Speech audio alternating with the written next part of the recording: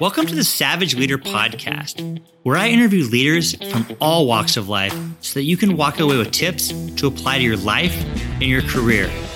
But this isn't your traditional leadership podcast, because I believe that leadership tips come from successful entrepreneurs and business executives, of course, but they also come from unexpected places, like from Navy SEALs, successful professional athletes, sports coaches, musicians, entertainers, and more. So let's dive right in to today's episode.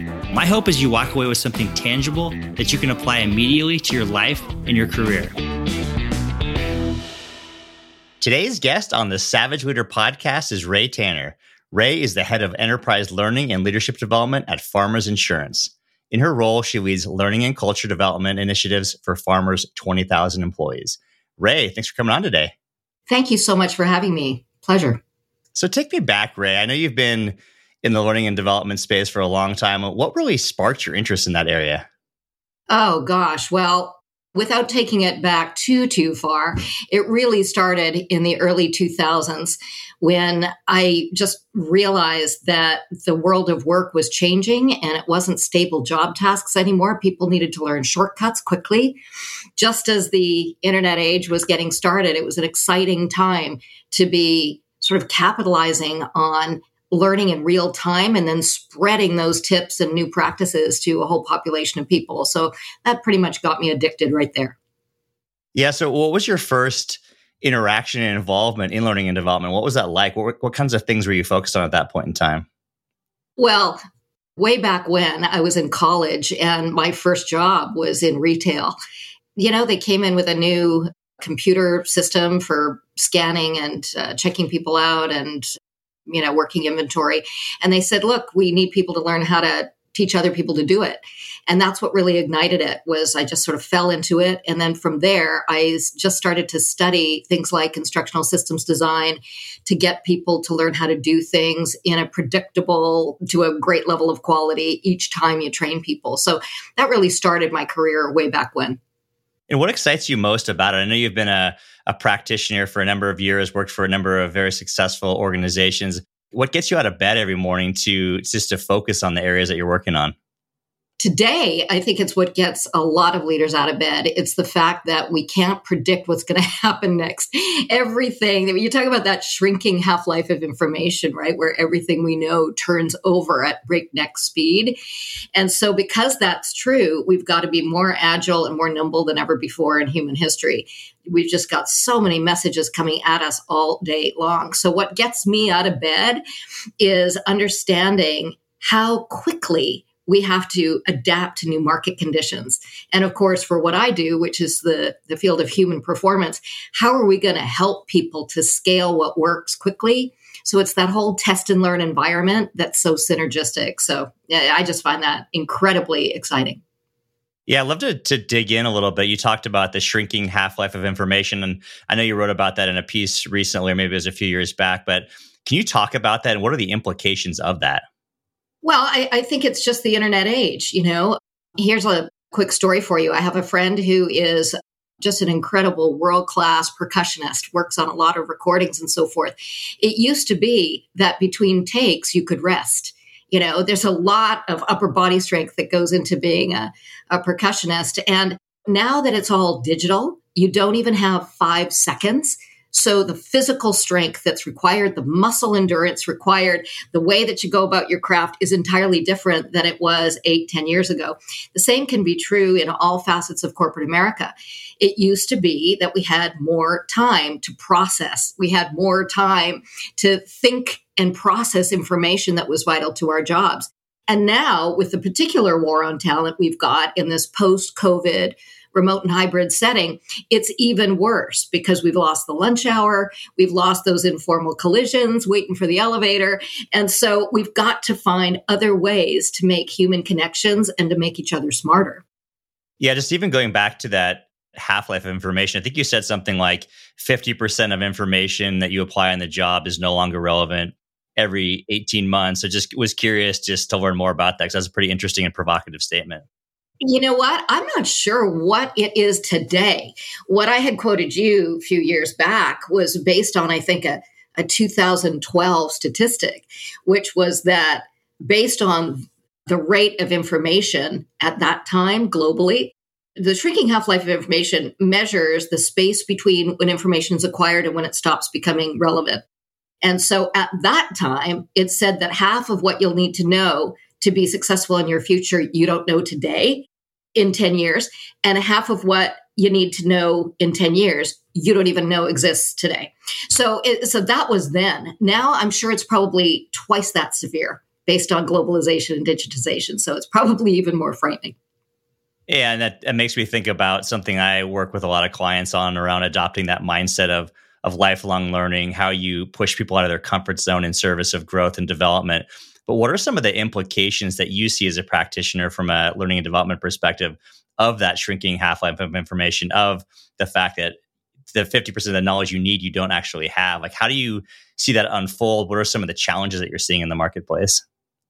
Well, I think, we don't recognize that learning is a fundamentally social process. And so the fact that so many of us are now working from home, that's the biggest implication, right? Is that we can't scaffold on each other's knowledge the way that we used to be able to do if we were in a common boardroom or, all working synchronously. So that's something we've got to be more purposeful and deliberate about doing, is literally finding ways to make each other smarter, both in real time and at staggered intervals because of global time zones and because of people's availability and whatnot.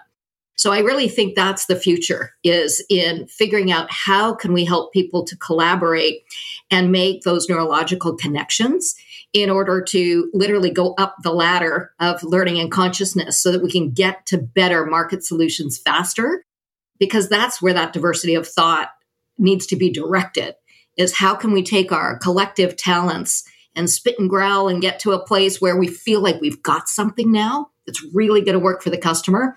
We've got to make sure that we're planning in time and the right kind of environment where the best ideas can grow. Yeah, I can imagine a lot of people here as business owners, business leaders are thinking that sounds great in theory, but practically speaking, how do I adapt to the fact that I've got people now that are 1, 2, 3 plus time zones away? How do you help organizations in terms of create that scaffolding, make that learning process more social? What are some practical tips? Yeah, so I think you have to do it by design. Disney, the Disney Institute that does some really interesting work for entrepreneurs and other companies sharing their business practices that have made them so profitable and successful. They coined this phrase, culture by design, to avoid culture by default.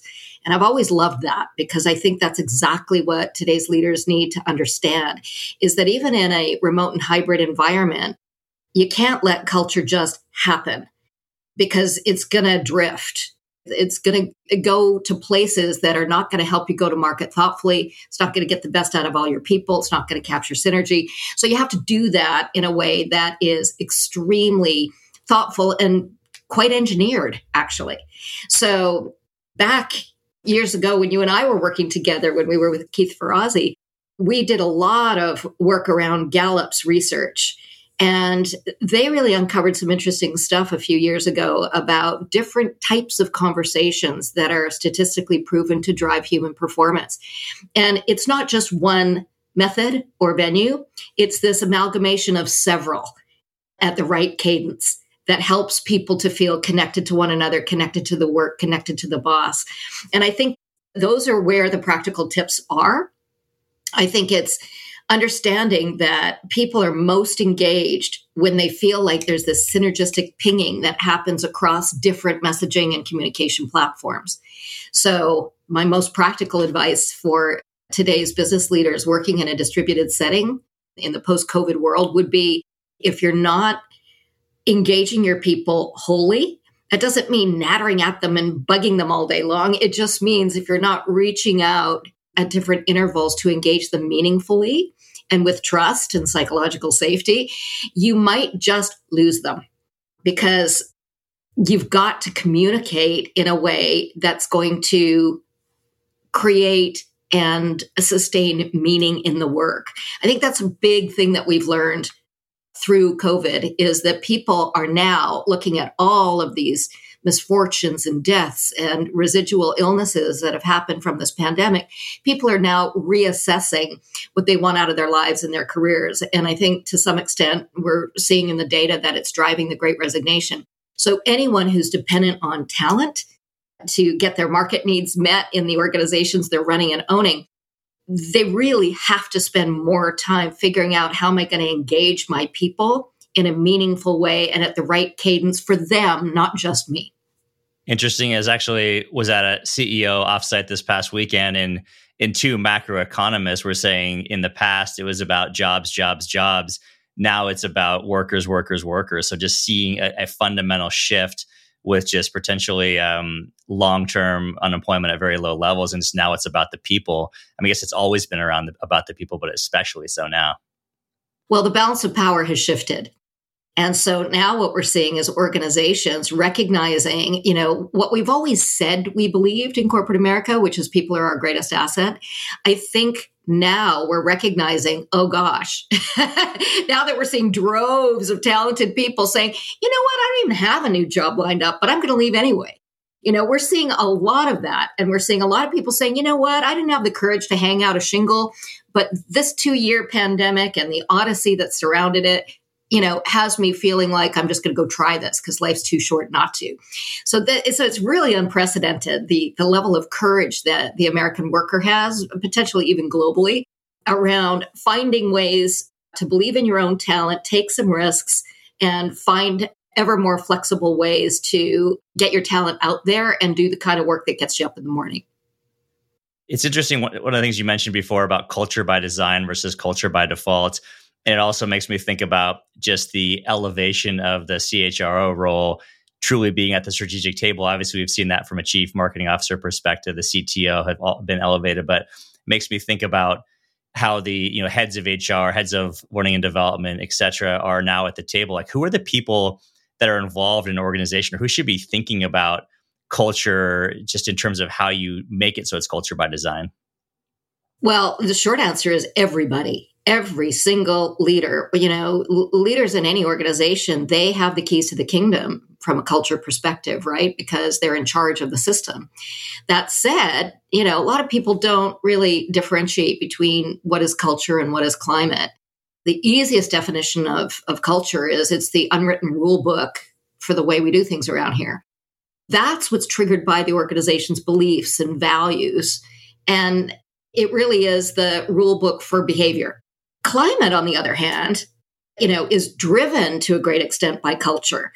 And it describes what it feels like to work here. And it's really the mood that surrounds us.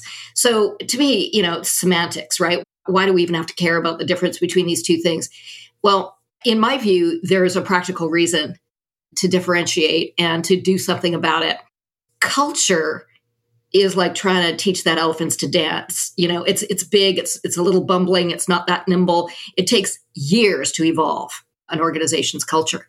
But climate, if you know some of these really amazing, very sparkly personalities that can change the vibe in a room the minute they walk in, the same is true in the workforce. There are people, there are systems, there are actions. There's furniture now, just go to Steelcase, that will literally change the mood and guide behavior based on how it's been designed. So climate's important because it does happen quickly. It's like a light switch that you can flip and improve immediately, and it happens at the local level.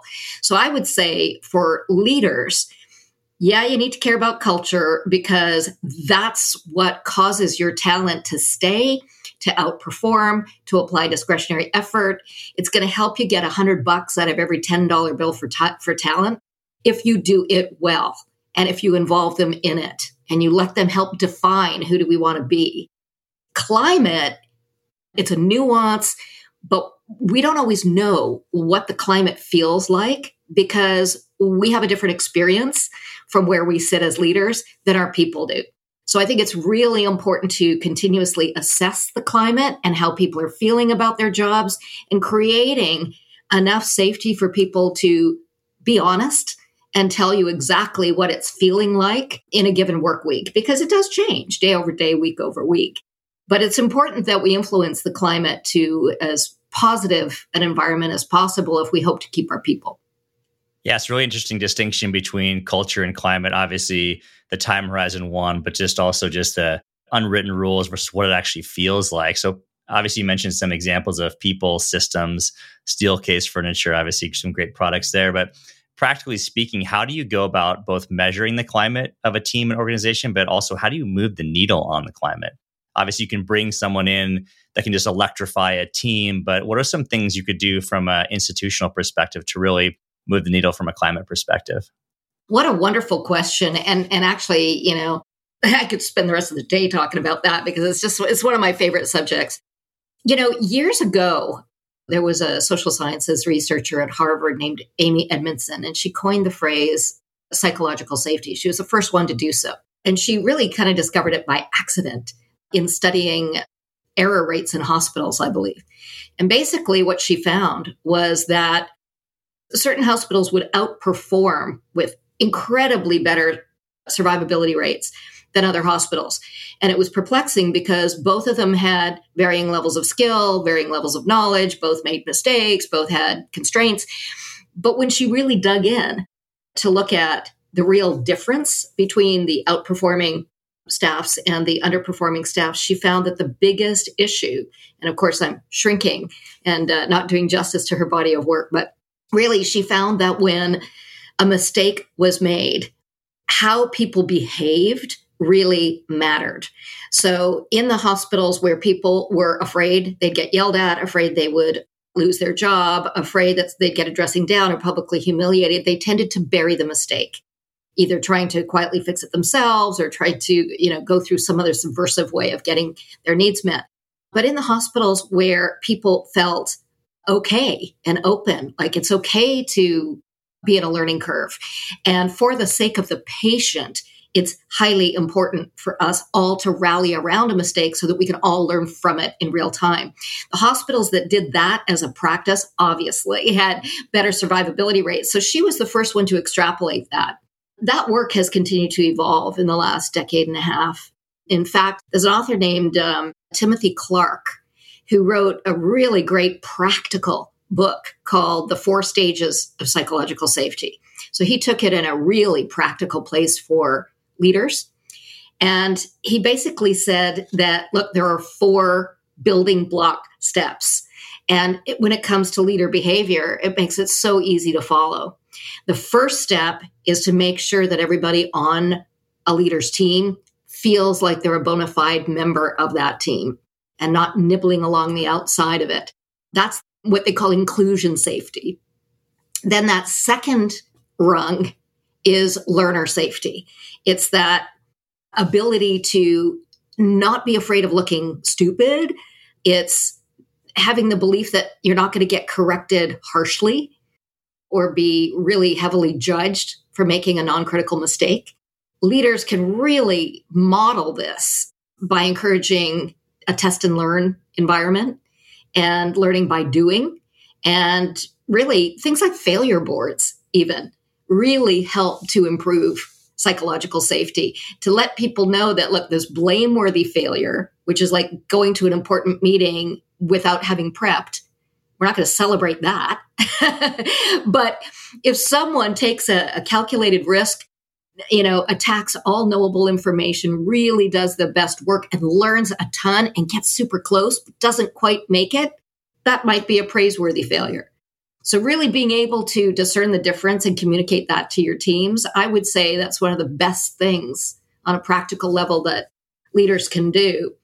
Contributor safety would be that third rung in the 4 steps of psychological safety, which is that ability to let people be who they are.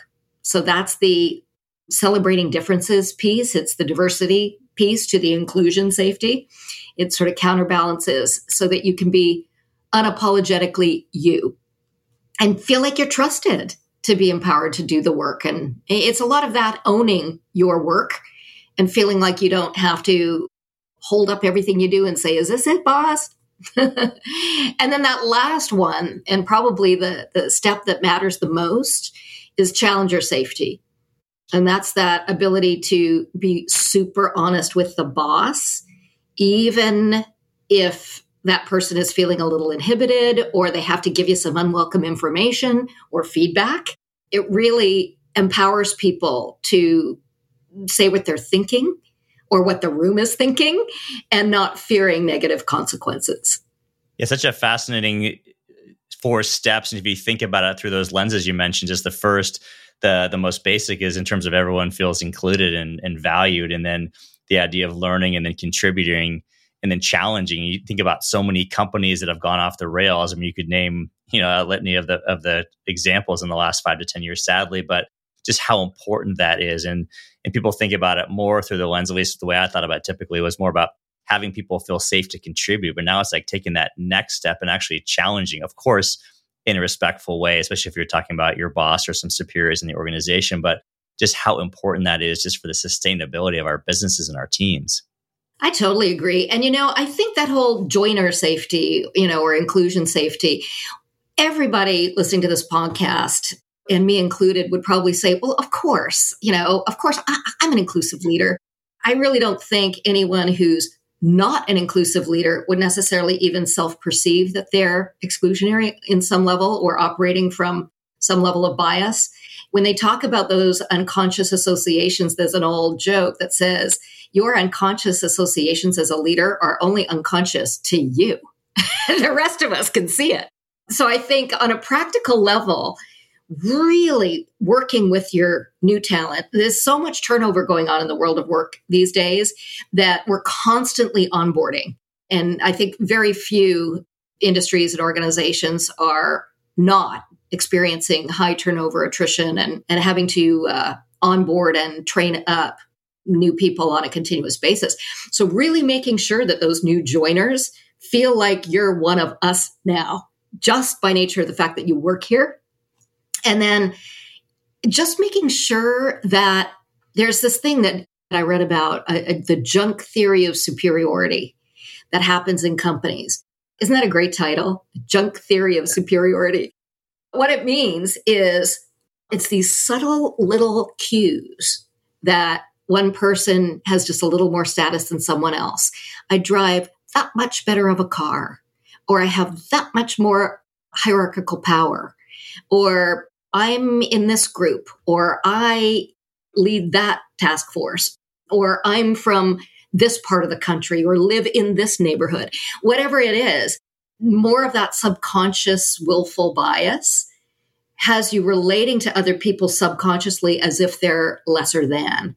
And so whatever a leader can do to remove that harmful bias and make sure that there is an overarching banner of belonging under which we all belong because we're dedicated to the same customers, we're dedicated to the same mission.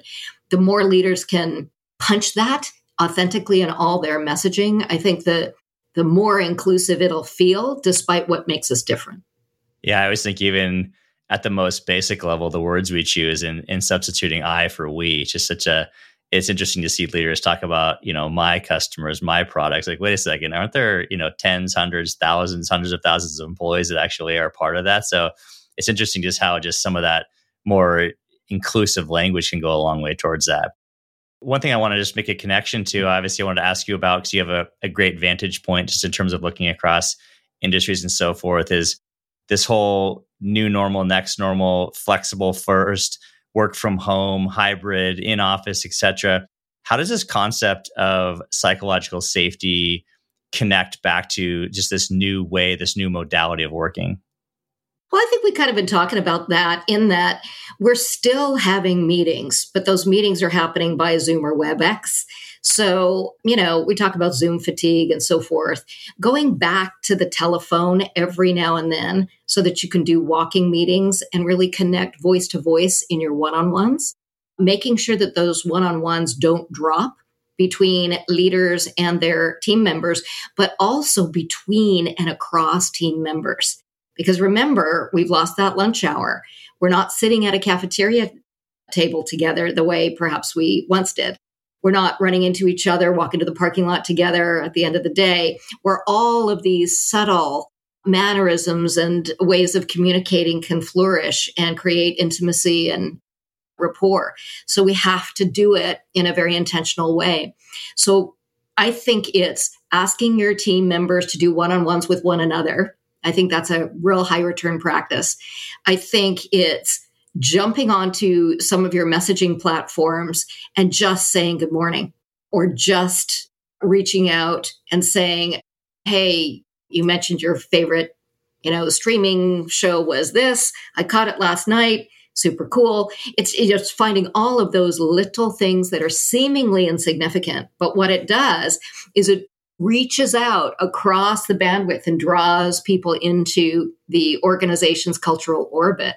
So I just think it's really important to not just do the WebEx or Zoom meetings, make sure that you're still communicating by text, by Slack, by Microsoft or WebEx Teams, just really being well-rounded, not in a way that pesters, but in a way that engages. Yeah, it's like making time to make it personal. The other thing I think about is that because we have all these tools, we tend to get, I don't know if lazy is the right word, but because they're so easy to use, we just respond quickly without thinking about it. Versus if you're in front of someone, you may take some more time to think about your body language and posture and your tone. But we need to really think about that as we use these different mediums to connect and engage with folks. Back when we were working with Keith Ferrazzi, and just for anybody who doesn't know, Darren and I met in, was it 2012? It's a while back now. But Keith Ferrazzi was an absolute game changer for me as a boss and as an organization. I relearned my profession working with Keith.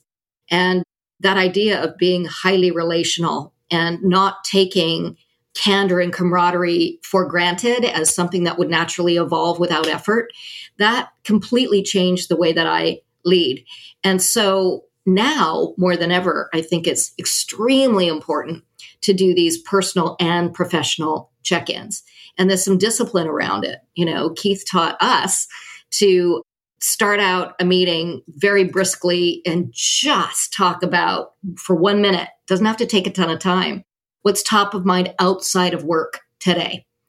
And it's amazing how it rewires the brain chemistry to allow empathy to come into the virtual meeting environment. And then asking people, what is top of mind at work in general this week? And then people don't just talk about today's myopic agenda. They can talk much more generally about what they're facing at work and outside of work. And then separately, outside the meeting, that's when the real camaraderie and intimacy at peer level comes out, because then they can say, by the way, is your dog okay? Or does Timmy still have a cold? Whatever it is that causes someone to need legitimate support, you can get it. But these are practices that as leaders, we have to compensate for what we now no longer have in the remote environment. Yeah, I mean, those things were always important. They're just extra important now because we tend to jump in and have transactional conversations, whether it's a project update or even a collaboration session. We don't take that time to slow down and actually connect on a real humanistic level. It's so true. And it's nuance, right? I'm continuously asked by leaders, so, what is it that we have to start doing in the remote and hybrid environment in order to be effective as organizational leaders? I think you just said it really well, Darren. It's all the same stuff. You just have to adapt it in some little nuanced ways that is going to work for the context you find yourselves in now. Which is hard, right? Most people, it's like they don't want to take the extra effort, a step back, if you will, to actually contextualize or to think about those nuances. But I always tell people, gosh, maybe in the very short run, it's going to take you a few extra seconds or minutes, but not creating that conflict, taking that time to be more intentional and more personal and relatable to people, it just goes a long way towards building relationships, building higher levels of engagement and trust and psychological safety, as you mentioned before. Well, and the alternative, I've got as much need to be reminded and bolstered as any other leader, particularly because I'm high focus and I'm an introvert. So it's very easy for me to be in head down mode and sort of forget that my number one job is to make sure that the team is productive and engaged and happy and, having the kind of impact on the organization that the company is counting on. That said, inertia is a really powerful force. So if you're used to operating in a certain way, you've got to apply so much more time and effort to change your behavioral trajectory. So I think it's understanding that and having different reminders for yourself, because while we're not commuting and we're not picking up dry cleaning and we're not, doing the kind of travel we once did in this country, we still have unbelievably high levels of burnout. And that's because although we're not as physically active as we were when we were running around the nation, we are more cognitively exhausted than ever before. And there's lots of reasons for that, based on the way the brain processes information, even in a sedentary video-based environment. We are filling the lunch hour commute times with more meetings. And so that lack of processing and sense making is causing people to burn out and have true reduction in cognition and productivity. So helping your people to rest, helping your people to take PTO, inviting your people to knock off early from time to time. These are all things that are going to help to build goodwill. Frankly, you'll get more out of people than if you, really require your exempts to put in a very regimented schedule. Yeah, burnout is definitely a real thing. Everything's bigger, stronger, faster. And that's obviously in a youth sports perspective, learning things earlier, being more balanced, doing things earlier. Same thing with work, is just we're constantly being taxed to constantly look for hacks and try to find the ways we can be the best that we can be. And then obviously in a virtual environment, just as you mentioned, filling lunch hours with meetings or work, versus alternatives like taking time for exercise or getting out and having a conversation with a friend or family member. But what are some practical things? And you gave some examples, but anything specific, high return best practices, as you will, in terms of encouraging your teams to take that time and not just saying it and just saying it, but not really meaning it. It's like, oh yeah, knock off early. Well, yeah, hint, but that also means coming back online early too, right? So like, what are some practical tips you have based on your experience? I can tell you what's worked recently for me.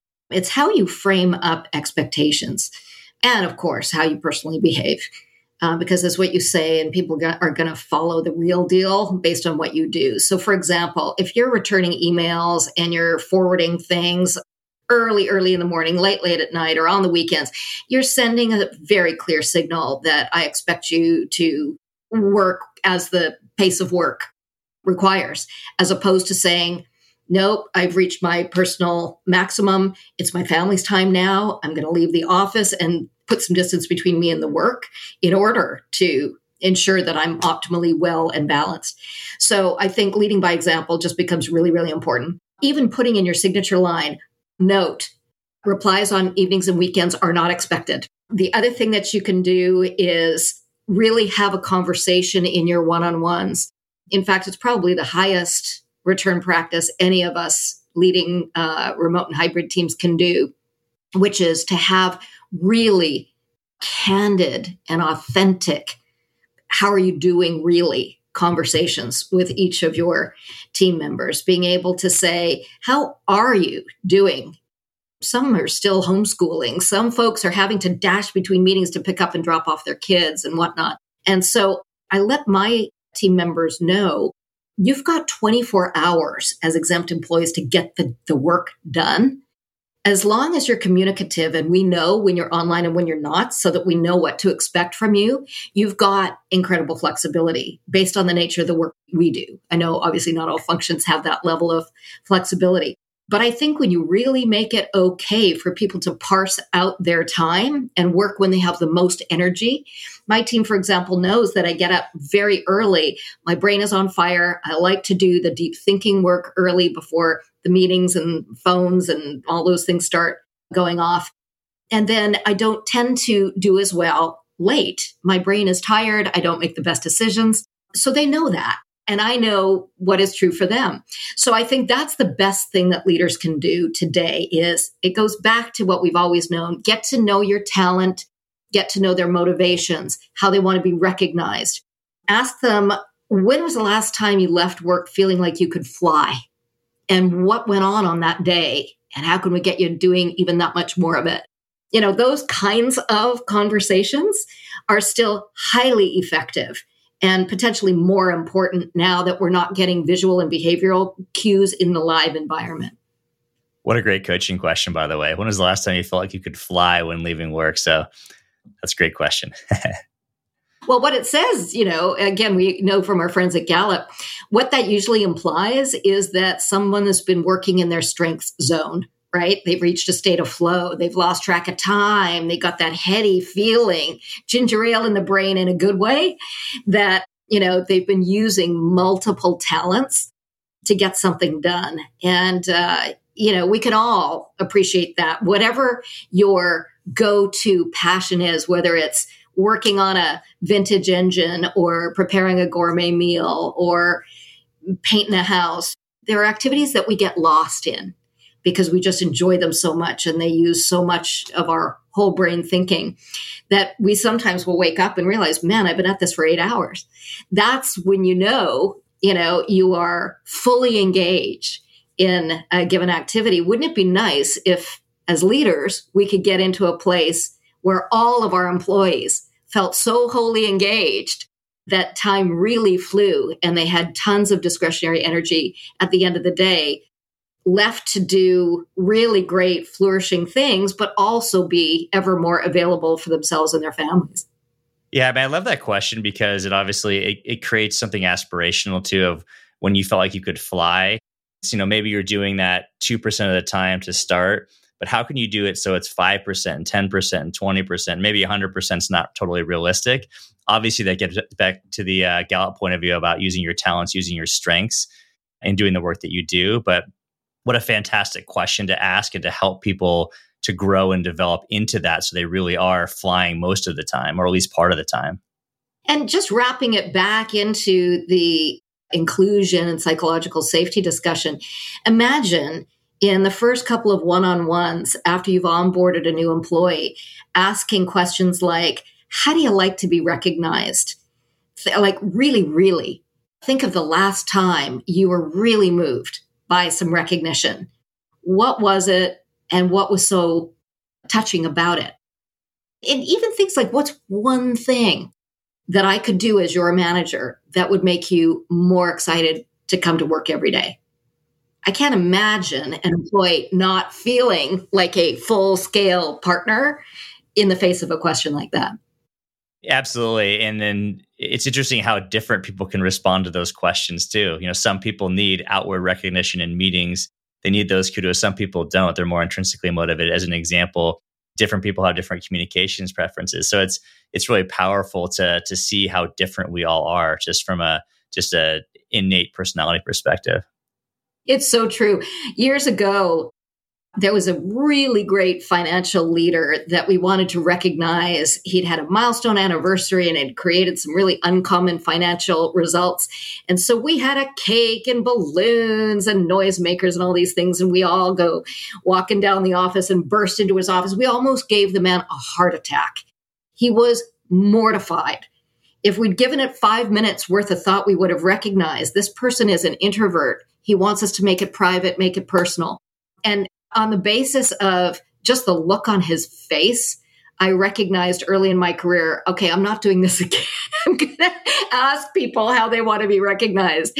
Some people love a big goodbye party when they're ready to move on from the organization. Some of them just want to thank a few people and slip out, and we have to honor everyone's individuality. Great story and great example. I'd love to switch gears just as a last question for you. Like, what do you see looking forward from a learning and development perspective? Obviously, we've talked about a lot of things, how they've shifted. Now we looked into the past, but what do you see moving forward? What are we going to carry from this pandemic timeframe? Obviously, much of which we will, some of which hopefully we'll be able to disregard. But what do you see moving forward over the next 5-10 years from a learning and development perspective? It's a perfect way to conclude, but it's also a whole new beginning. So I'll try to be succinct on that.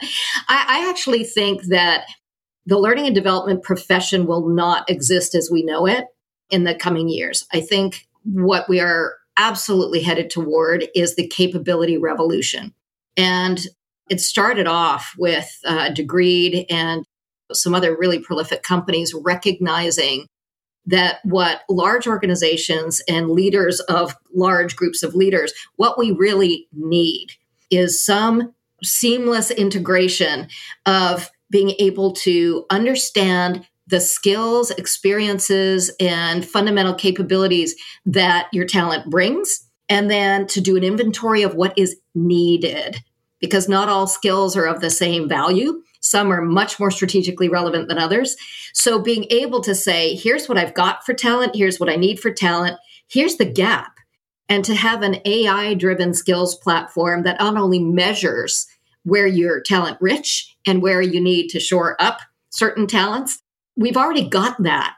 But organizations are just learning how to use that insight strategically in order to source talent, develop talent, promote talent, etc., and to also look at the diversity of skill and capability in different ways than we are today.